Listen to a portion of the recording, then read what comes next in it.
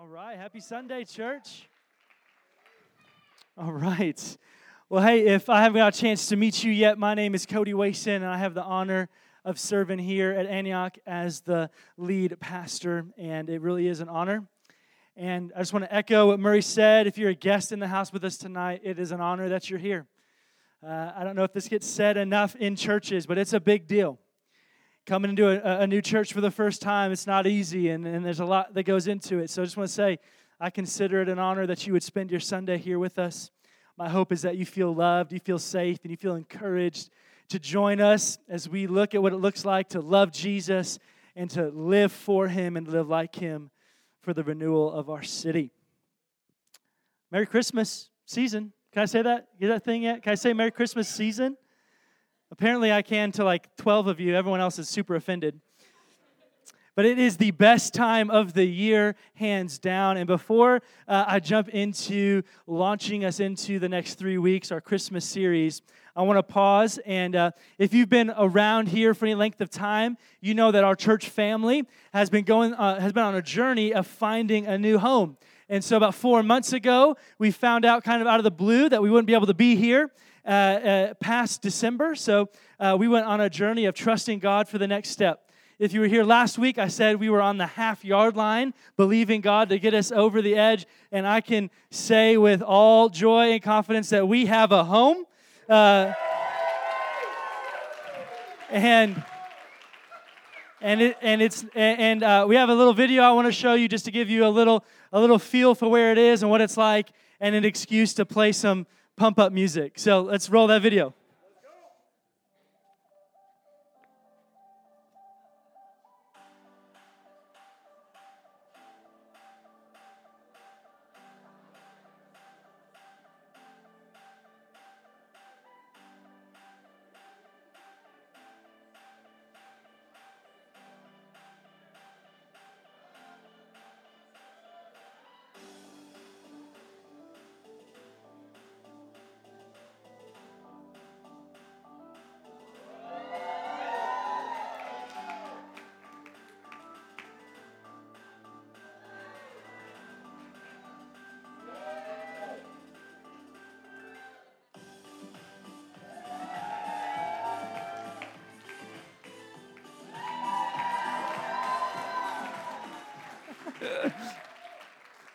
It is so fun. That was fun just sitting, listening to the excitement. I love humanity. We're like so in awe of anything from the air. Like the drone footage, it was like, oh my gosh, you see that? They're in the air. Like, how do they do that? Well, hey, man, I could give a whole sermon on this journey, what it's been like the last 4 months. I don't know if you followed the location of the drone, but if you couldn't, we're just a few blocks away from where we are right now. Starting January 5th, we'll be at 700 South and West Temple downtown. And, just a few thoughts before I move on, and that's this. When we started the church 5 years ago, one of the words we felt clearly that we were supposed to be a church for the city, in the city. And as we've been on this, not only this last 4-month journey of finding a new space, but really ever since we've gotten to Salt Lake City, we've been given opportunities to go to the suburbs. And hey, I live in the suburbs, I'm all about it. But we felt clearly that we were supposed to be in the city. And so as the 4 months marched on, we held out, believing God that He would make good on His promise and His call to us to be in the city. And it was a week ago that we didn't know where we'd be in a few weeks, but God showed up in a way that only He can. I mean, guys, the space is incredible. The space is cheaper. We're stewarding the finances better. We're going to be able to be there for at least the next couple of years to call home. And we're going to unpack this more in January as I walk through kind of a vision for 2020 series. But what this is, like, yes, I'm excited. The venue itself is cool. It looks cool. It feels cool. It holds a lot of people. But more than just having a new set of walls, I'm really excited that God is inviting us to partner with Him in the vision, not just to have a home, not just to manage church, not just to manage the kingdom, but to build it. And I just want to invite you, even now, and I know we got the Christmas series that we're going to dig in on, but come January, what I am so fired up about is that God's calling us back to the simple things of following Him, living out the gospel, to see the kingdom of God built in Salt Lake City. And we've got a home that can hold a lot of people. And I'm really excited for it. So, praise God. Let's clap one more time or something. Okay. Well, I don't think I am really unique in saying this, but it's the best time of the year.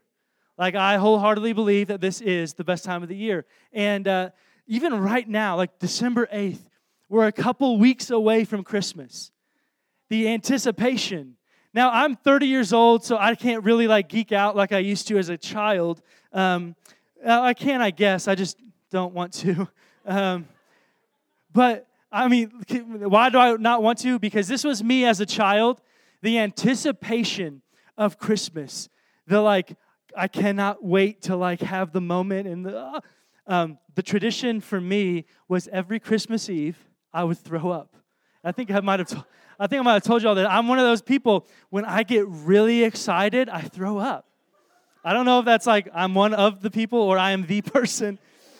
But it was here was the Wason family tradition, Christmas Eve, and I don't mean to keep talking about my eating habits as a kid or as an adult, but our family's place was Red Lobster, and so we would drive 45 minutes, because we lived in the boonies, and we would drive. It was an event for us. It was we looked forward all year for those biscuits and that moment where you feel you've made it because you're at Red Lobster. And there's a live tank. And as a 10-year-old, I was it doesn't get better than this. It doesn't get fancier than this. And so we would go to Red Lobster, and the tradition was I would either throw up in the Red Lobster bathroom before we got in the car, or I would throw up as soon as we got home. Because as the night wore on, I couldn't wait. There's something about, I don't do that anymore.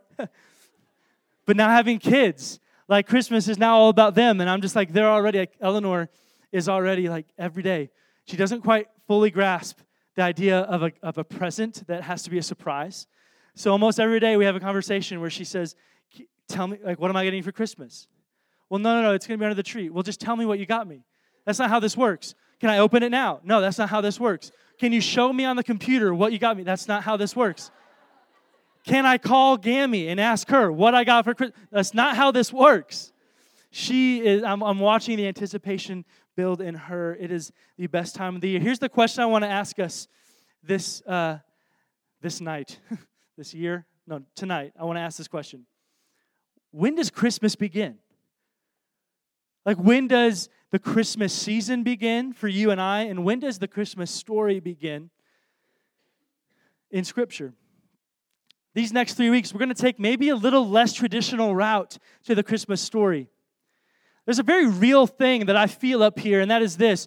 There's 2 times a year when churches fill up. Easter and Christmas. And there's an expectation. Those are the 2 times a year where I get up here on stage and you know what I'm about to tell you. You know that I'm not about to dive into a series on Proverbs. You know that we're about to unpack the Christmas story and its familiarity. And we're going to talk about the manger and the wise men and the star and Mary and Joseph. And it's going to be amazing. But it's an awkward feeling standing here being they know what I'm about to tell them. How do I make this interesting? When the reality is most of you could get up here and kind of do a good job of telling me the Christmas story. So as we prayed through as a content team, what do we do? I have zero desire to get up here and try to spice up the Christmas story to make it interesting. I'm not looking to try to take a new angle no one's ever heard of before on who the wise men were and blow your minds, and maybe you'll find it interesting. God, what do you want us to do these next 3 weeks? And I felt that's where this came from. There's more to the story. And we started thinking of the timing of the story. And is it random? Is the story is Jesus' birth and the timing of it and the narrative of Scripture, is it random? Because it's so easy for you and I, the calendar turns. Now, I used to think the calendar turns to December and we're all Christmas. Now it's November first, and just everyone goes crazy for Christmas. But whatever it is, like, we're programmed, like we just do it, and it's familiar, and we get it. But what if there's more to the story? What if the timing actually matters? So once again, here I'm going to really lay it out clearly. There's going to be two questions that we're going to try to answer tonight. One, when does Christmas begin? When does the story of Christmas begin? And then you'll find out the other one about halfway through the message, the other question. Before we jump into Scripture here, I just find it fascinating that for the amount of people in this room, Christmas begins at all different times for each one of us. Like I already a couple weeks ago called out people who listen to Christmas music before Thanksgiving. I won't do it again, although I just did. But like for some of us, like the moment leaves start falling from the tree. It's like Christmas music, everything, put the hats on, put the coats on, get the tree out, get the lights up. Okay, that's great if that's you. Some of us, it's like we don't start Christmas till after Thanksgiving. And the day after Thanksgiving, it's like, boom, transform the house. What about actual celebrating Christmas? Like I told you a little bit about the Wason family tradition growing up. So we would come home from dinner, make sure I was okay, and then we would play games. And then the last thing we would do before the night ends, me and my sister would get to open one present, and then we would go to bed. Now, I didn't know that wasn't normal. So I think it's more normal now than it was. But as a kid, I thought everyone on the planet that celebrates Christmas does it the way that the Wasons do it on 1880 Quail Court in Woodstock, Illinois. And you go to Red Lobster and you eat a fancy meal and you throw up because you're excited. You go home and you argue over the rules of some games, and then you open up a present, and then you go to bed. But I found out that that's like, to some people, opening up a present Christmas Eve is like off limits. How could you do that? I didn't know. So wherever you fall on that, Christmas morning, I found out as I grew up that my Christmas morning experience was not normal. So you have I don't know what your experience is. Obviously, all of you know your experience if you celebrate Christmas growing up, and you can relate here. But, there's the TV shows, the movies of like kids waking up before the sun's even close to coming up, and it's pitch black, and they wake up, and they run to their parents, and they wake them up, and they all run downstairs and start tearing open gifts, and it's like Christmas. That is not how it worked in the Wason family. My sister and I would wake up pretty early, but we learned early on how this routine was going to go. We would go downstairs and we would wait while my parents slept. We were not allowed to wake them up. We were not allowed in their room. They made that very clear. And so we waited. And then eventually, our rooms were on the second level. Eventually, you could hear the stirring and the footsteps, and you knew they're awake. But that didn't mean anything was about to happen, because what was about to happen was they were going to take showers and get ready for the day. So they would take showers, get dressed. We're sitting, me and my sister, awkwardly, nothing to do, just waiting. Now, here's the thing about my dad. I'm 30 years old. I've never known him to not have hair past his shoulders. To this day, right now, he's got it almost all the way down to his bottom. He was a DJ, a classic rocker. That's how we met. Like, he's just that guy. He's that guy. And so the next thing, the shower would turn off, the pipes would go silent, and then you'd hear the blow dryer. And you knew you were getting closer. And then they would come downstairs fully dressed, and then they'd go into the kitchen, they'd make their coffee, they'd get their drinks, they'd come, and they'd sit down finally like an hour and a half, 2 hours after me and my sister woke up, and they'd sit down and they'd look at us and say, okay, what are you guys waiting for? And Christmas could begin. It was the worst. It was awful. Yeah, no wonder I threw up. Yeah, it's their fault.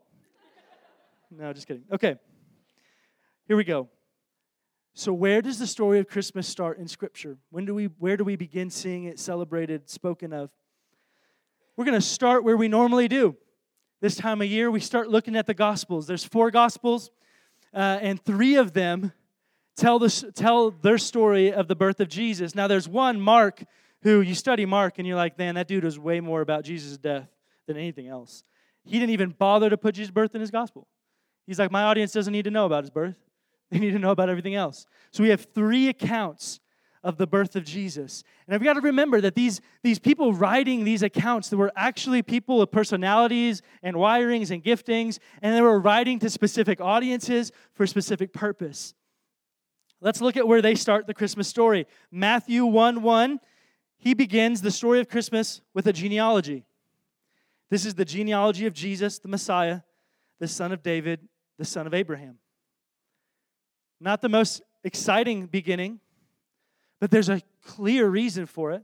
Matthew was a keeper of books, a tax man. He was very specific, detailed, accurate. He had a very specific reason for everything he wrote. In fact, if you study the gospel that Matthew wrote, he references the Old Testament 65 times.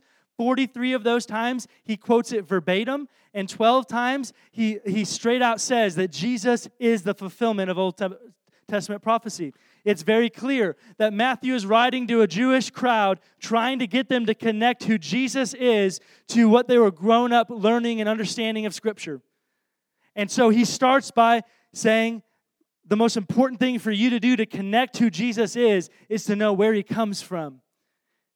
And you're going to understand a little bit why in a few minutes. But that's Matthew. That's where he starts the Christmas story. The next is Luke. Now, Luke's different than Matthew. He's a historian. You read his gospel, and he is so focused on the audience having a mental map of what's happening. He is very structured and specific. He's the most detailed when it comes to names and places and characters. He starts off in Luke 1. Actually, he starts by telling about John the Baptist, the forerunner of Jesus. Then he starts getting into the birth of Jesus, and he starts by saying, in the 6th month of Elizabeth's pregnancy, God sent the angel Gabriel to Nazareth, a town in Galilee. And I cut it off there for a reason. One is time, and the other is, I think you can even see, the 6th month of Elizabeth's pregnancy, God sent an angel named Gabriel to Nazareth, a town in Galilee. He's trying to get us to paint a picture in our head. Who is this happening to? Where is it happening? He's where we get the census that's been ordered and where it's happening and who's taking place. And what he's doing is actually brilliant for his audience. What Luke does is he paints this huge picture of all of these human decisions. There's a king, a heathen king who decides to have a census and forces like a young pregnant woman with a new husband to go on this long journey, and there's no room, and all these people are coming, descending on this part of Judea, and here's what's happening. And then at the same time, he starts to link all those human decisions with the plan of God and the purposes of God. And he's starting to show his audience that God is at work even through the decisions of leaders and of men. It's actually brilliant. But that's where Luke decides to start the story of Christmas, by talking about the angel being sent. And then we get John. John just takes a left turn. Here's where John begins his Christmas story. John 1:1-5. In the beginning was the Word, and the Word was with God, and the Word was God. He was with God in the beginning. Through him all things were made. Without him nothing was made that's been made. In him was life, and that life was the light of all mankind. The light shines in the darkness, and darkness has not overcome it. So if you read that and you're like, well, how do we know that that's like him talking about the birth of Jesus? It's just talking about the Word. And well, a few verses later, he gives you his synopsis of the birth of Jesus in John 1:14. And he says, and the Word became flesh and dwelt among us, and we have seen his glory.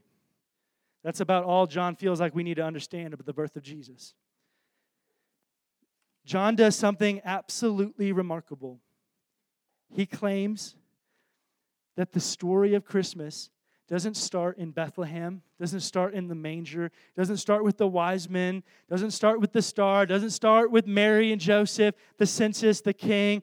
It doesn't start with these Old Testament precursors to the Messiah. It doesn't even start with the whispers of the promise of the coming. It actually starts before creation. He draws us back to the creation account. In the beginning was the Word. And then he would say in a few verses later, and that Word became flesh in the person of Jesus. John's assertion here is actually huge for us to get if we're going to get the gospel story right and the Christmas story right. And that's this: Christmas is not God's plan B. You know, it's easy for us to read the stories, to look at Scripture, and to think, man, God had a plan. We messed it up. He kind of surveyed the scene and said, okay, I'm going to pivot to Jesus. And I'm going to bring Jesus in to fix the problem. And the claim that John makes here is like, that's really bad theology. Jesus was there from the beginning. It was always his plan A. The story of the gospel that starts in Jesus, the incarnate, being born, it was the plan A. The Christmas story actually starts in the mind of God before time. And then it's whispered to us over and over and over throughout the Old Testament, through promises that we're going to look at here. But that's what I want us to wrestle with tonight, that the Christmas story isn't a random event. God didn't randomly say, okay, I guess we'll do the Jesus thing now, and I guess we'll start that plan and see if that works. But that there was a reason, that it was time, and and if there was a reason that was the time for Jesus to come, then we now have to wrestle with the next question facing us tonight, and that's what do we do with the Old Testament? What do we do with the waiting? If it was God's plan A since day one, since before you and I were created, that Jesus would enter the scene, that God would become man in the form of a baby to save you and I from our sin, to give us life, to set us free, then what do we do with the hundreds and hundreds and hundreds of years that they waited? It's a relevant question, not only because you and I are waiting right now for Christmas. We're in the waiting. We're like 2 weeks away. We can see it. But it's not here yet. But because in each one of our lives, there's things we're waiting for. There's breakthroughs. There's healings. There's moments. There's encounters that you and I are desperately believing for, wondering, when is it going to happen?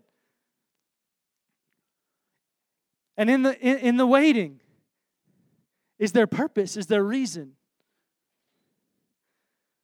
I want to dig in on essentially, what's the point? What's the point of over half the Bible that they waited? And if there's a point to that, maybe there's a point to the waiting you and I are in. Now check this out. Okay, pause.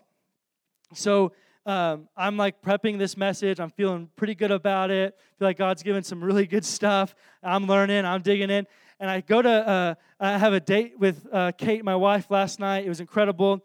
And we're talking about this. And she's like, oh, this is so good stuff. And then this morning, kind of actually lunchtime, 11 or 12, I'm up there at our counter eating lunch. And she goes, hey, I forgot to show you this book that I read to the kids this morning. It's a Christmas book. And I'm like, oh, cool, way to go. Okay, sure, show it to me. She hands me this book. Super solid, like feels really good on your hand. I don't know what they do to it, but it feels good. And it says, this is the Christmas story. Like, solid. Makes sense. And then I turn over to the back. And about noon today, I read that this book says, the Christmas story didn't begin with a baby. It began with a promise. And I was like, oh, cool. They're writing books about what I thought was really cool that I was getting from the Lord. Like, that's good for you, whoever you are. And so I'm like, wow, that's so good. That's like kind of what I feel like God said. And so I start opening it to this kid's book, and I'm like, oh, yeah, this is it. Why did I even prep a message? This is incredible. So we're going to read some of it together. You got to pivot. In life, you got to pivot. I found out this book existed at noon. We're doing a book reading at 5:30. So here we go. So again, this is under the umbrella of trying to kind of dig in on what's the point of your waiting, and how do we wrestle with if the Christmas story begins in creation, then what was this all about? Okay, so I'm going to do my best here. I'm not great at holding a mic and modeling a book, but we're going to do it together. We're going to look at a few pages here, unless anyone wants to volunteer to come hold the book for me. If that's you, you can just come up on stage. Ben House. Ben House. All right. All right. You are my Vanna White. You got to show them all, dude. You got to show them all. Here we go. So we're going to start here. Look at this. You make sure they can see it too. You got to rotate a little bit. And then you got to pause at me so I can read. And then you'll just keep going. All right. So here it says, God made a promise after Adam and Eve, the first people, disobeyed him and sin darkened the world. God promised that someday someone would bring light into the dark world. Turn the page and pause. So I think this is kind of cool. Genesis 3:15, maybe, just maybe, is the first promise of the Christmas story. The first promise of Jesus. This is God. He's describing the effects of sin. He's describing what sin is going to do to you and I's relationship with each other, with God. And he's speaking to this snake, the enemy who's taken the form of a snake to deceive Adam and Eve. And he's talking to the enemy and he says, I will put an enmity between you and the woman and between your offspring and hers. And then he changes his tone and says, he, speaking of the offspring, will crush your head, and you will strike his heel. Most theologians believe this is the first time in Scripture that it's the foretelling of Jesus. That an offspring of the woman would crush the enemy, would crush the darkness, and all the darkness would be able to do would be to strike at his heel. Next page. Many years later after that, God promised a man named Abraham that his family would have more people in it than the bright stars in the dark sky, and that one of those people would bring light into the dark world. Abraham believed, and he praised God. There you go. Make sure they can see it. Just again, this is a kid's book, just in case you're like, that's a weird book for adults to be like, this is for our kids, and it's amazing. Abraham's family grew bigger and bigger, just like God had promised. They became the nation of Israel, and they asked God to give them a king. So God chose a boy from a little town called Bethlehem to be their king. His name was David. David was a very good king, but the world was still dark. Make sure they can see it. There you go, solid. Yeah, we're at the right page. Okay. Then God promised David that someone from his family would be the one who would bring light into the world. Now, hold on. So far, he's talked about, Abraham and David, right? Promise that the coming one would come. It makes a little more sense now that Matthew starts by saying, this is the genealogy of Jesus, the Messiah, the son of David, the son of Abraham. He's making sure they're connecting Jesus to these moments. David believed and he praised God. Many years later, God told a man named Isaiah to give a very special message to his people. The light of the world is coming. I want to pause here. Isaiah 9, 6, and 7.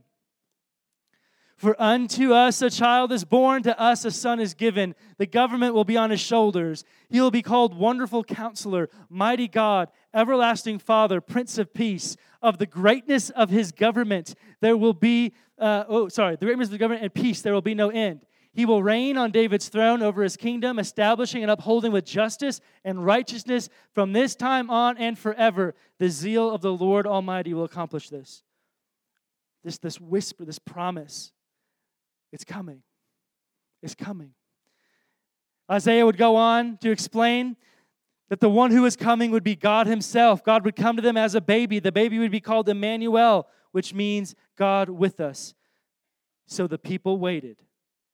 And waited, and waited, and waited, and waited, and waited, and waited for 400 more years. And that's the end of our book reading together. Give it up for Ben House. Okay, so in the waiting, Isaiah 33, Lord, be gracious to us. We wait for you. Lamentations 3, the Lord is good to those who wait for him, to the person who seeks him. It is good to wait quietly for salvation from the Lord. And Micah 7:7, but I will look to the Lord. I will wait for the God of my salvation. Now for us, these are really cool promises. Living in light of Jesus on this side of the cross, we're like, oh, that's so cool. In fact, there's a promise in Micah. There's this prophetic moment where Micah says that this one who is coming will come with healing in his wings. I think this is one of the most incredible ways that Jesus fulfills prophecy from the Old Testament. So there's this, imagine us, we're like in the Old Testament, we're the people of Israel. The prophet stands up and he's like, the one who's coming will come with healing in his wings. And then we break for lunch. And we're all like, wings? Who's coming? What's that going to be like? Like, they were actually people who I'm sure actually had questions. Like, hey, hold on.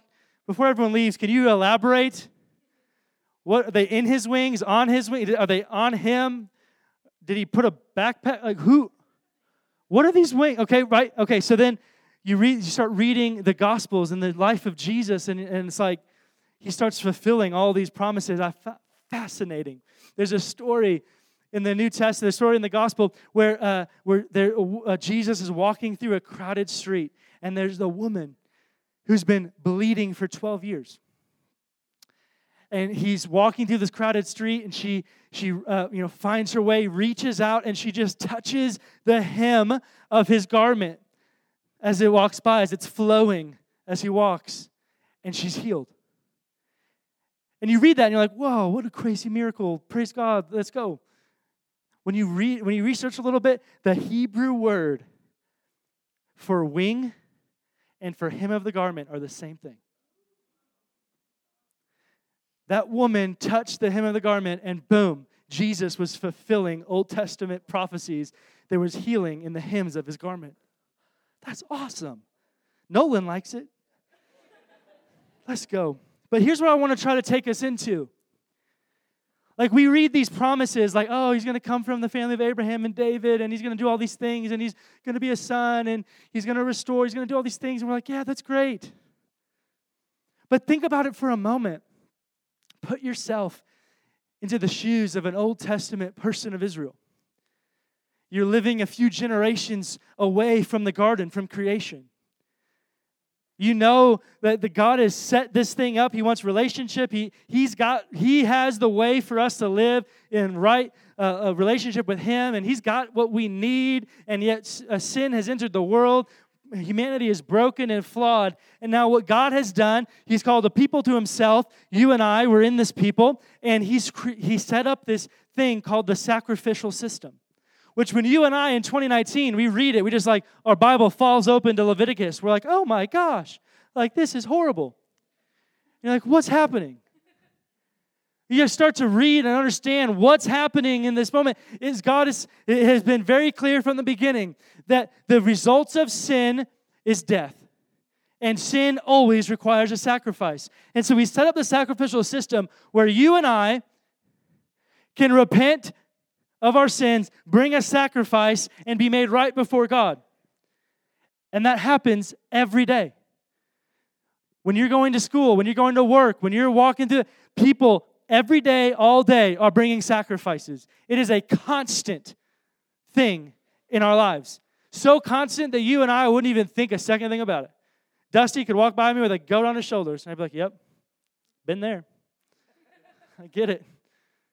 Like that's just, it's life. And yet, so we're constantly living aware that these sacrifices we're making, like they allow us to be in right standing with God, but the sacrifices aren't defeating sin. We have to wake up the next morning knowing we're going to be living under the weight of sin. We're not set free. The sacrificial system didn't set us free. But what it did is that for generations, it ingrained in the people, my sin brings death. My sin brings distance. My sin brings destruction, and there's nothing I can do about it. I can't be good enough. I can't sacrifice enough to be done with sin. There's not like a quota I have to hit. And once I've done so many sacrifices, I'm done with sin. I don't have to...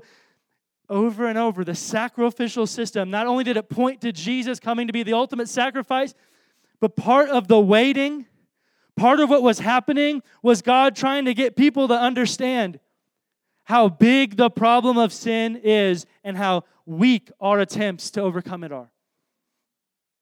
So when you're living in that place Every day being reminded, I'm not enough. I can't do this. Oh, there's 600 something laws. I can't. Okay, he's going to reduce them down to 10. I can't do those either. I can't do it. And I'm just going to sacrifice. I'm never going to get out of this and sin. And it's a big deal. So then when do you hear the mouthpiece of God stand up before you and say things like he's coming? And he's going to make everything right. And he will be in charge of everything. And he's coming to squash, to crush the head of darkness, to put it into it. These wouldn't be flippant things that you were like, okay, yeah, I heard that before.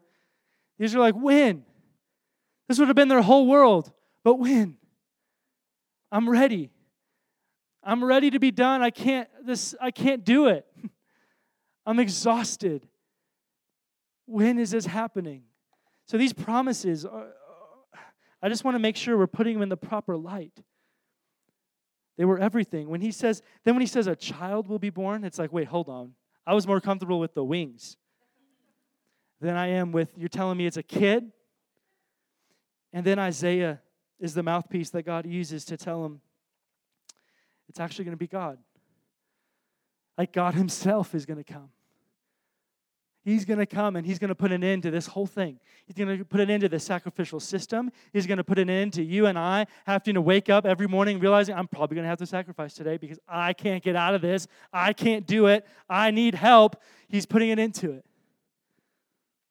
The promises and whispers of Christmas would have meant everything to the people of God.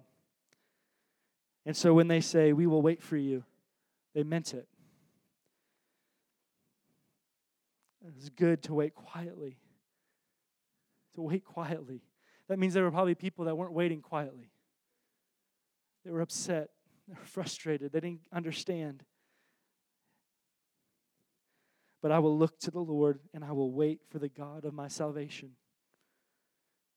They waited for a long time. You know, my wife's story, some of you guys know it. For the last over 2 years, she's been in chronic pain. And I say that having lived with her, not lived in the pain, not experienced, but lived with her through those 2 years. And I know what it can sound like. Like, 2 years of chronic pain. I've heard worse. You probably have. But we're not here to, compare people's needs. Just for a moment. Like sometimes I have to remind myself with Kate. Every day for the last 2 years, she's woken up in excruciating pain, needing meds, needing surgeries, needing doctor's visits, needing all the things, can't move as much, can't do as much as she wants to, can't sit down without needing help. In and out of doctor's offices, on more bottles of medication than I ever thought we'd have in a home. Like for you and I, it's like, oh, that's so sad. 2 years, chronic pain, bummer. For her, it's her whole world. There's not an hour that goes by that she's not thinking about her chronic pain. And so I thought, I was at dinner with her on Saturday night. That's last night. And I said, hey, I'm about to talk about, what's this whole thing about waiting? What's the point? You love God. You've given him everything. You trust him. What's the 2 years? What's the waiting for you? What's it been like? This is what I heard her say. Not verbatim, but this is what I took away from that moment. She said, it's less about what's actually happening and more about what I'm learning. I can learn to be resentful and bitter, or I can learn to trust and love and believe in the midst of waiting and in the midst of pain.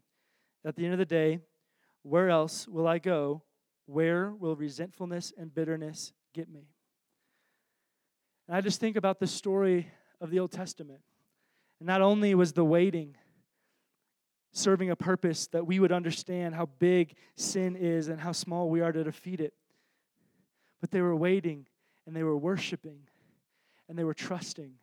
And they didn't know who Jesus was going to be. They didn't know the gospel. They didn't know what it was going to look like. They didn't know where their salvation was going to come from. But they believed and they pressed in. And they made a lot of mistakes along the way, but they believed. I don't know your breakthrough. I don't know your story. I don't know what you're believing for. But when I read Scripture, when I look at the reality that Christmas wasn't plan B, that there's actually way more to the Christmas story, an entire book called the Old Testament. Well, that's not a book. It's a bunch of books, but go with me. An entire part of the book dedicated to the prequel to Christmas, to the whispering, to the waiting, to the longing, to the yearning. And I don't know. I don't have the timeline of heaven. I don't know why you don't have your breakthrough.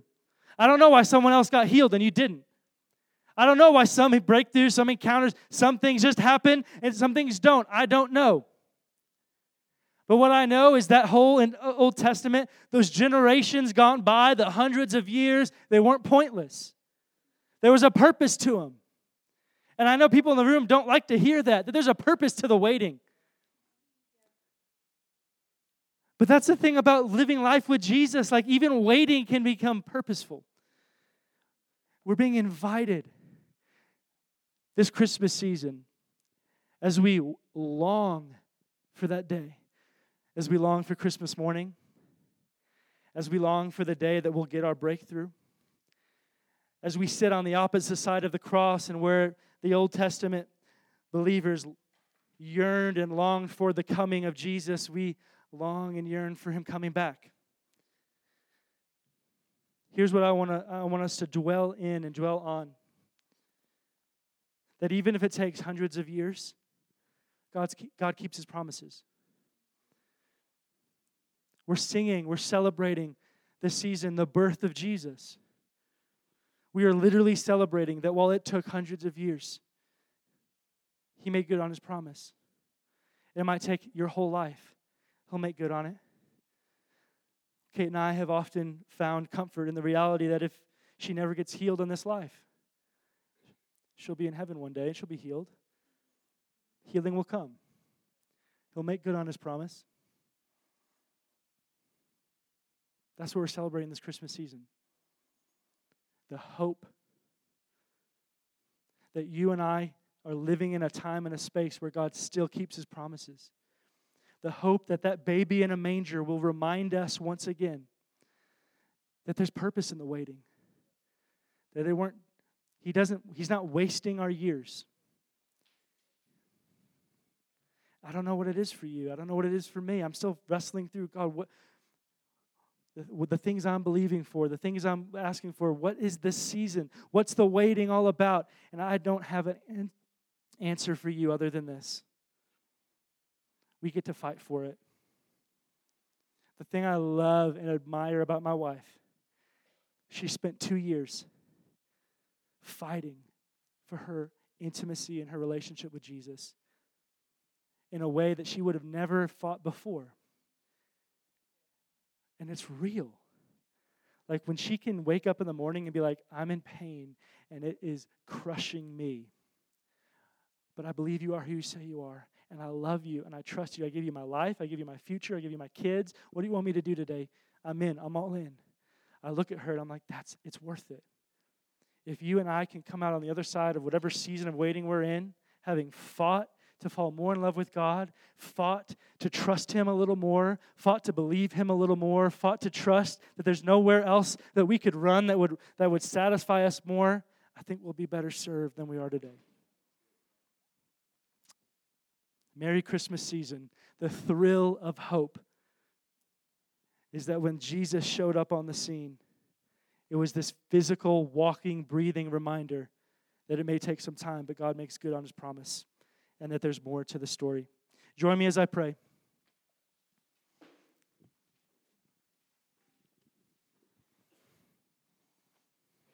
Jesus, we worship you, we honor you, we love you. Thank you for who you are. Thank you that you're not plan B. Thank you that we're not plan B. Jesus, thank you that even in the waiting, we can meet with you. We can fall more in love with you. We can worship you. We can trust you. I just say that, I just feel this, that there's people in the room that Jesus wants to tell you, you're going to be okay. You're going to make it. Just like in the story of Lazarus when he says this sickness will not end in death, but for my glory. He's looking at the seasons of our lives and saying, the season isn't for death. It's for the glory of my name. And it's so that you and I can have a relationship that's been fought for. Jesus, you're worth fighting for. Thank you that you look at every one of us and say, we're worth fighting for. I pray this Christmas season we would live in remembrance of the promise. Live in light that you are a promise keeper. You're worth it, Jesus. Where else would we go? We love you. We need you. Amen.